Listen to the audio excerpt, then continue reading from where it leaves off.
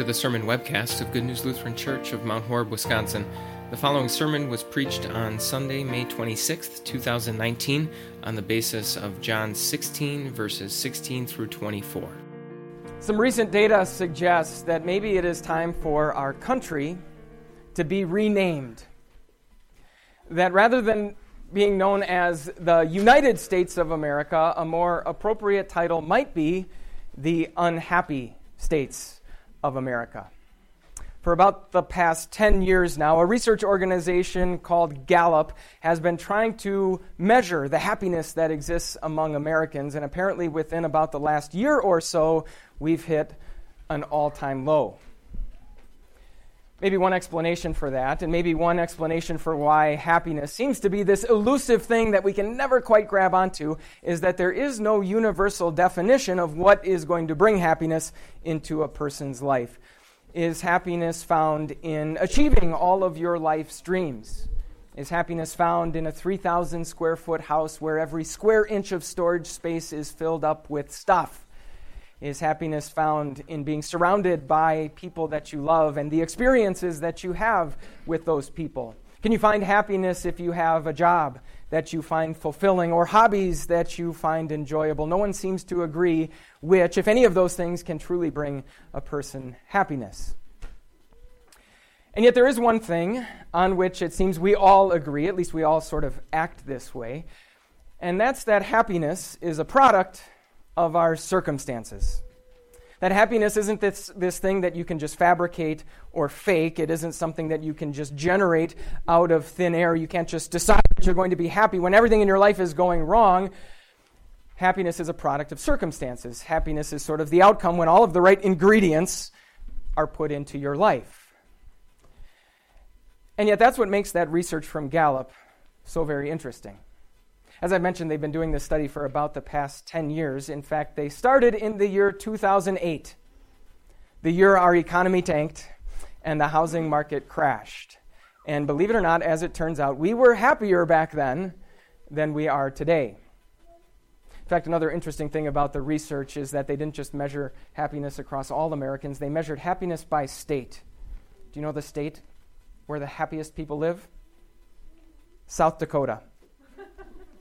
Nothing against South Dakota, no offense if you're from South Dakota. My brother lives in South Dakota now, and so we've been there a couple of times in the last year. I don't see it. I might be missing something, but I'm not sure what everyone there has to be so happy about. Maybe, just maybe, happiness isn't a product of our circumstances. In fact, that's the very thing that Jesus wants to teach us in the verses that we're going to be looking at today. Jesus isn't going to talk about happiness per se. He is going to talk about the very closely related concept of joy. And Jesus wants us to know that when it comes to joy, conventional wisdom about joy is way off base. That joy is not based on circumstances that are constantly changing in our life from one day to the next. Instead, joy is based on one single, historical, undeniable, irreversible event. Jesus wants us to know that joy can, in fact, be generated out of thin air, or more accurately, that joy can be generated out of an empty tomb. As we look at these verses from John 16 today, we're going to see that Easter is an engine that generates joy. Jesus spoke those words that I read to his disciples in the upper room the night before he was going to be put to death on the cross. And it's very clear that what Jesus said to these disciples was confusing to them. In fact, when you listen to what he said, it's rather mysterious and even cryptic. Jesus said, "In a little while, you will see me no more. And then, after a little while, you will see me." It's very clear that the disciples had no idea what Jesus was talking about. With the advantage of hindsight, we can see that Jesus was talking about his death and his resurrection. In a little while, you won't see me. I'll die on the cross. And then in a little while, you'll see me again. I will rise from the dead. And then Jesus talks about this whole concept of joy in connection with those two important events. He says, when I die, that will be your time for grief. You will mourn and you will weep. But then when I rise from the dead, then your grief will turn to joy. Notice how he doesn't say that your grief will go away and be replaced by joy or give way to joy. No, he says that your grief will turn into joy. In other words, the very thing that causes you that grief will then be a source and a cause of your joy. In fact, it will give you a joy that no one can ever take away from you. Jesus is telling us that Easter is an engine that generates joy, and it can generate joy no matter what it is working with, no matter what you throw into it. We might think of it this way. There are some engines where the output of that engine is directly impacted by what you put into that engine. Think of your car engine, for example. You know that in order for your car engine to run properly, you need to put in just the right gasoline with just the right octane level. You need to put in just the right motor oil with just the right viscosity level. And if any of those things is off, your engine is not going to work as well as it could. In fact, more than that, if you put in maple syrup instead of motor oil, or orange juice instead of gasoline, I'm guessing that you wouldn't be making it to your Memorial Day barbecue on time. What you put in directly impacts what comes out. And yet there are other engines where that is not so much the case. In fact, check this out.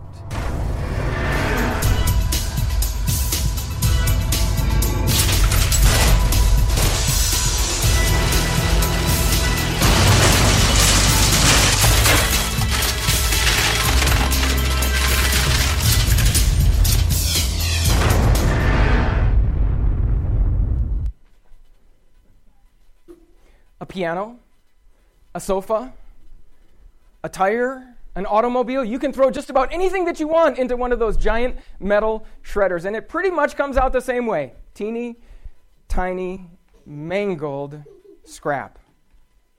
As you might imagine, there's an entire YouTube channel where you can watch those people shred all kinds of cool stuff. The point is this: Jesus wants us to know that Easter is an engine of that type, not an engine like the one in your car. As I mentioned before, it's so easy for us to think that joy is a product of circumstances, that in order for us to have happiness, all the right stuff needs to go in, and then happiness and joy are what come out on the other side. In fact, this week I learned about a new app for your phone called Track Your Happiness.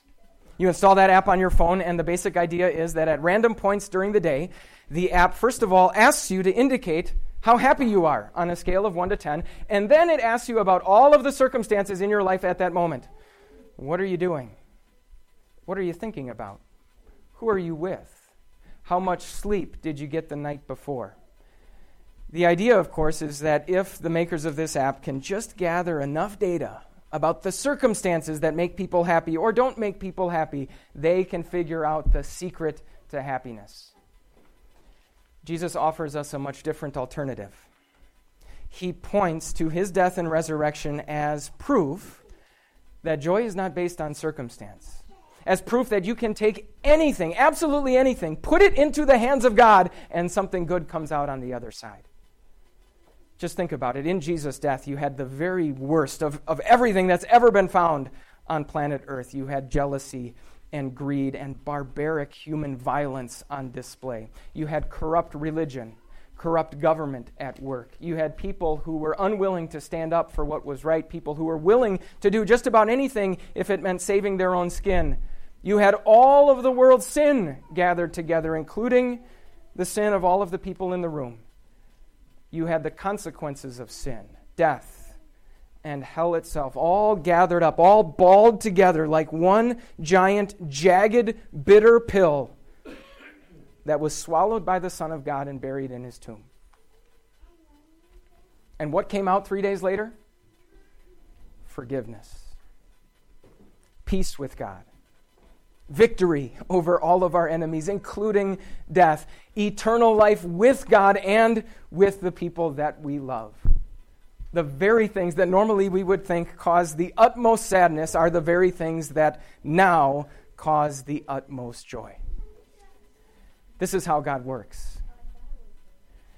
Jesus knew that this would be sort of a difficult concept for his disciples to wrestle with, as it probably is for us. And so Jesus then picked an example from everyday life that illustrates this. He picked the example of a woman giving birth to a child.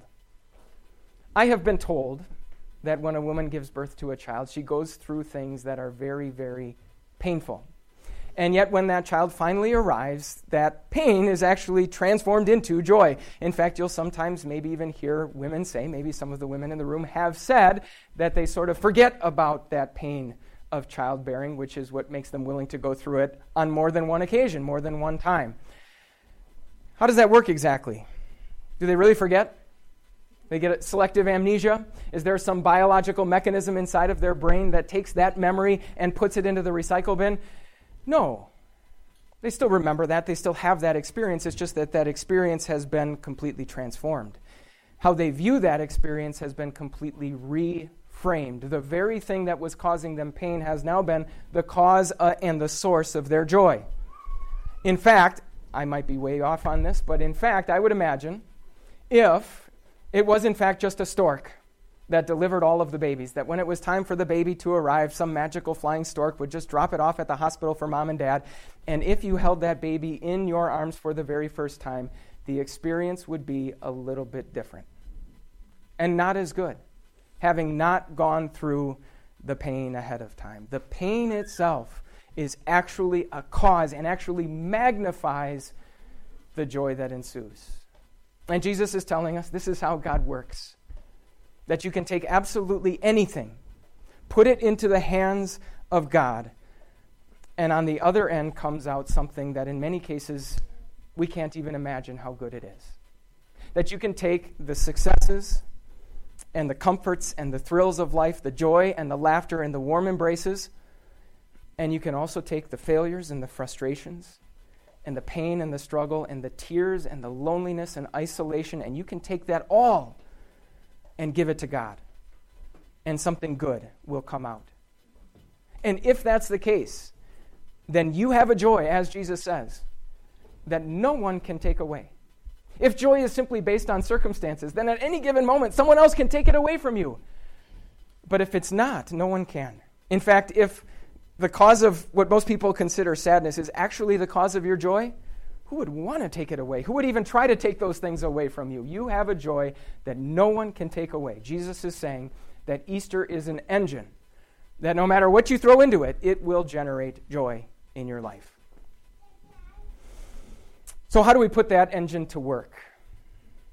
No matter what type of engine you're talking about, whether it's the engine in your car or the kind of engine that can shred anything in sight, you need to know how it works. You need to know how to operate it, right? You need to know which buttons to press and which levers to pull. And that's sort of what Jesus talks about next. He says that once he dies and once he rises, the disciples will understand everything that Jesus is talking about, and there will be nothing else that they need to ask him about. They will get it. But that will mean that they would want to put this into practice, into operation in their life. And so there would be no longer anything to ask him about. Instead, there would be only things to ask him for in prayer. And in regards to that prayer, Jesus makes an incredible promise. He says, "My Father will give you whatever you ask in my name." Does that really work? That anything that we ask God for in Jesus' name, the answer is always going to be yes. Well, obviously, in order for us to understand Jesus' words, we need to understand what Jesus means by "in my name." Praying for something in Jesus' name doesn't simply mean that after you've asked for everything that you want, you just tack on those words at the end. In Jesus' name, amen. No, it means praying for something that is in line with, that is in harmony with, that is in perfect agreement with what Jesus himself has revealed to us about God, including what he has revealed about where joy comes from. I don't know about you, but when I think about my prayers, I think those prayers are often based on the assumption that life runs on an engine that's sort of like the engine in my car. That what comes out is completely dependent on what goes in, that my joy, my happiness is completely based on my circumstances. And so then, as a result, my prayers focus on changing those circumstances.